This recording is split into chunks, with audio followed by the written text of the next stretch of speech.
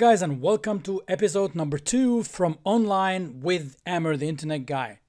In this one, Mike and I are discussing how far has web development become and what are the main mistakes that you should avoid when building your website.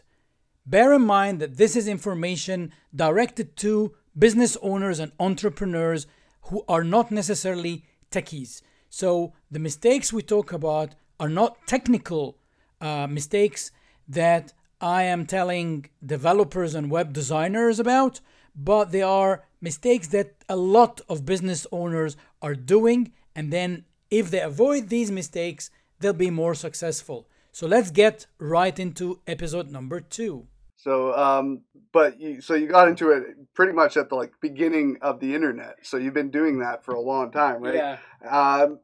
How far has web development come? Man, you have no idea. Yeah. Something that used to take me maybe 5 days to do, I can do now in 5 minutes instead.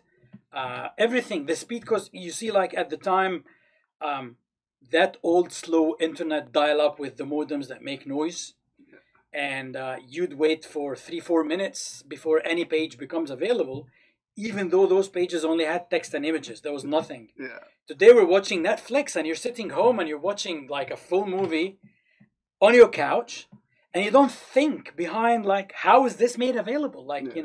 What the servers that are actually streaming this, how strong they are, how secure they must be, the bandwidth that you have in your house and the bandwidth that they have at Netflix. These things interest me. I know they're boring for most people, but I always want to know how do you make this possible? How do you have an app? Anybody, how do you have an app? You click on the phone and you can transact right away, and it's what? No, it's insane. It's especially in the amount of time. Just the boom in the last 20 years is insane, and it's every couple of years it just keeps on getting more and more crazy. What would be the biggest mistake you see people making with their business websites? The biggest mistake would be not to have a goal for the website. A lot of people think a website is something that looks good, which is, of course, you don't want your website to be ugly, but it has to have a job. If you invest $10 on your website, it has to do something, and if you invest $10,000, it has to do something. So either way, first, most people, if you're starting out, for example, you have an idea and you want to build a website. Before building the website, get a piece of paper, write down what the goal of the website, what do you want it to do for you first. So many people would say, oh, sales, we want more leads from the website. Great. Now think about what should it do to the website visitor. So for the visitor to give you their phone number and email, or name and email, what are they going to get, right?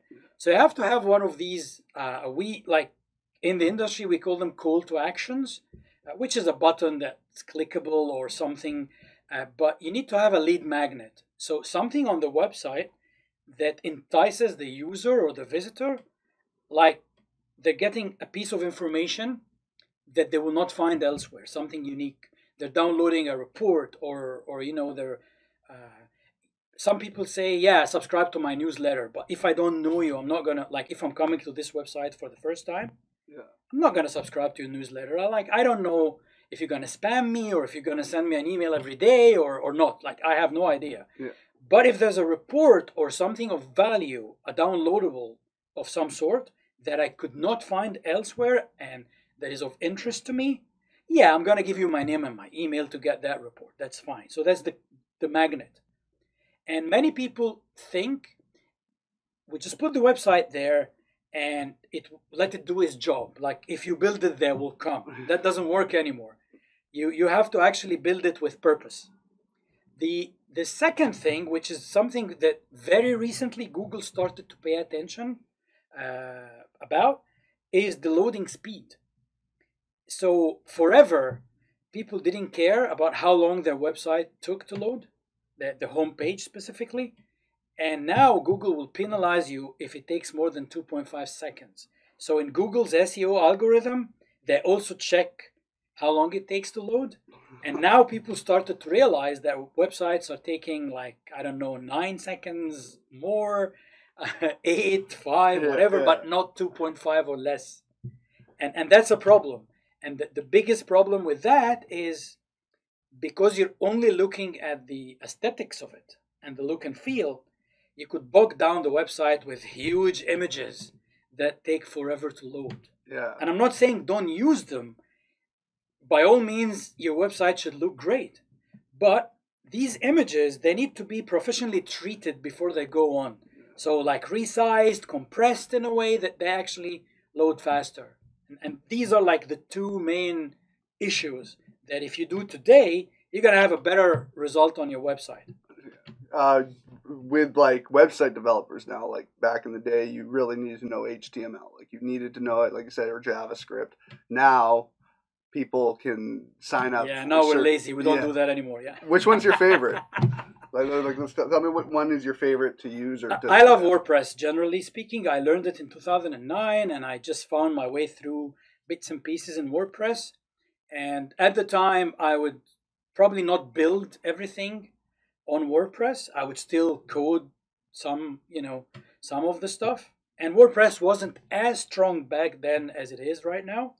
But right now, pretty much like I rarely have to look at code anymore. Like if you know HTML and cascading style sheets or CSS, your job is so much easier anyway. Yeah. When you look at code and fix things, because there are still some things that are way easier. Like, if you can go and change one word in the code in a second, or do 10 clicks in WordPress to reach the area where you make the change, visually without coding. Yeah. So yeah, if you have this knowledge, it helps. But if you don't, it doesn't matter. You can still be a web designer. Yeah.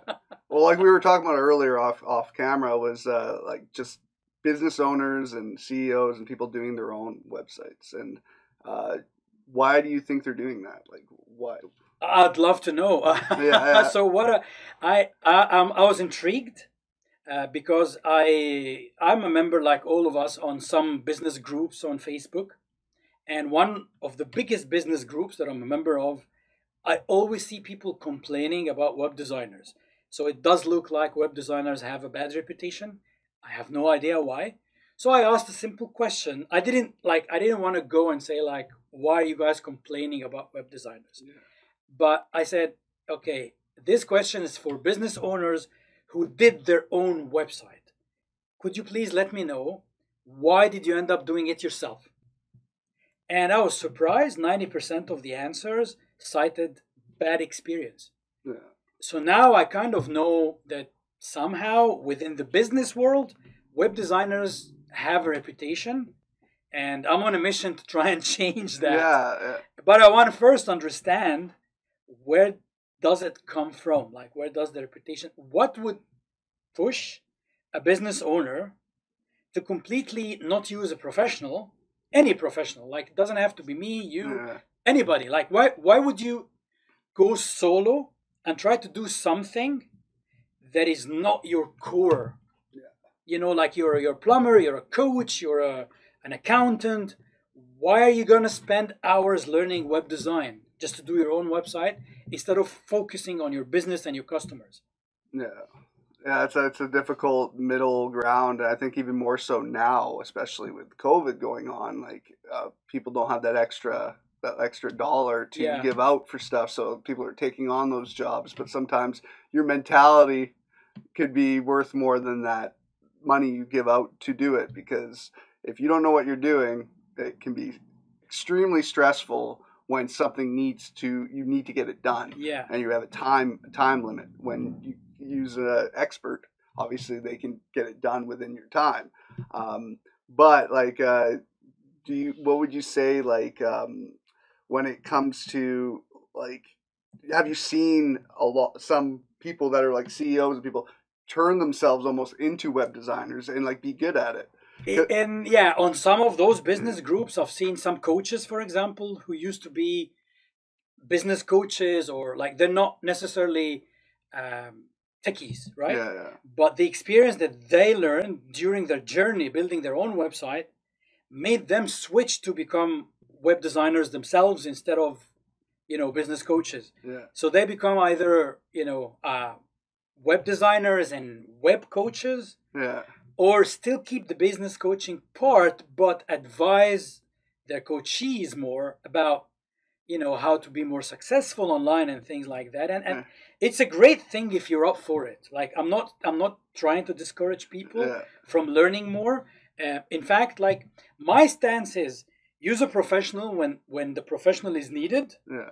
So there are some plumbing stuff, like web plumbing stuff, underlying that too technical, that is really hard to do if you're doing it for the first time. And there's the easy stuff, such as writing your own blog posts and finding, the images and trimming them and putting everything on the page and making it look good with the interface that you're given with WordPress or the other tools. That's so easy. You don't have to be technical. But the functionality, like linking things together and getting those plugins to actually play nicely, and when somebody goes and fills the form on your website, you get an email, and all these behind the scenes stuff, you don't need to worry about it yourself. Like, it's going to take you hours. And, if you're not going to be doing this as part of your business that's going to make you money, there's no point of spending 30-40 hours doing it on your own. Yeah. I think generally, it's kind of almost like a stereotype with web designers. And I don't even think it's web designers alone. I think the average human being, when it comes to, if they're not techie, the techie people always come off like they know everything.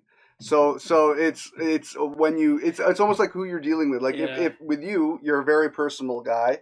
You're likable. So when I know people would love to work with you, you'd be fun to work with. You would listen to what they need for help. When the average person, the techie people they deal with is Geek Squad, and Geek Squad comes to your house and treats you like you're an idiot because it's a problem they fix 50 times a day, and you have no idea how to fix it. I think that's where the problem is. It's a personality trait that it's not every one of them. Of course, we're not generalizing, but I mean, we're not all introverts. Yeah. Not all techies are introverts, and those who are, sometimes they come across much nicer than you would expect if they're given the chance. Yeah. But there are many people who focus on the problem, not on the person. Yeah. Like one of the courses I used to teach before, back in my technology teaching days, was we used to teach help desk professionals, IT support professionals to be more personable. Yeah. So that course was mostly soft skills. There was no technical, there were some terms in it, but we don't teach them how to solve the problem.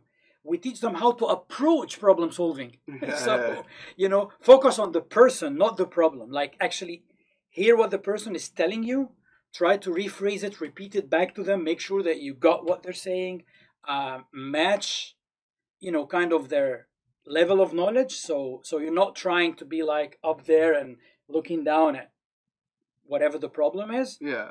And then explain it as much as possible. Now, not everybody likes to have full details. I can talk forever about something that I'm passionate about, like technology or soccer.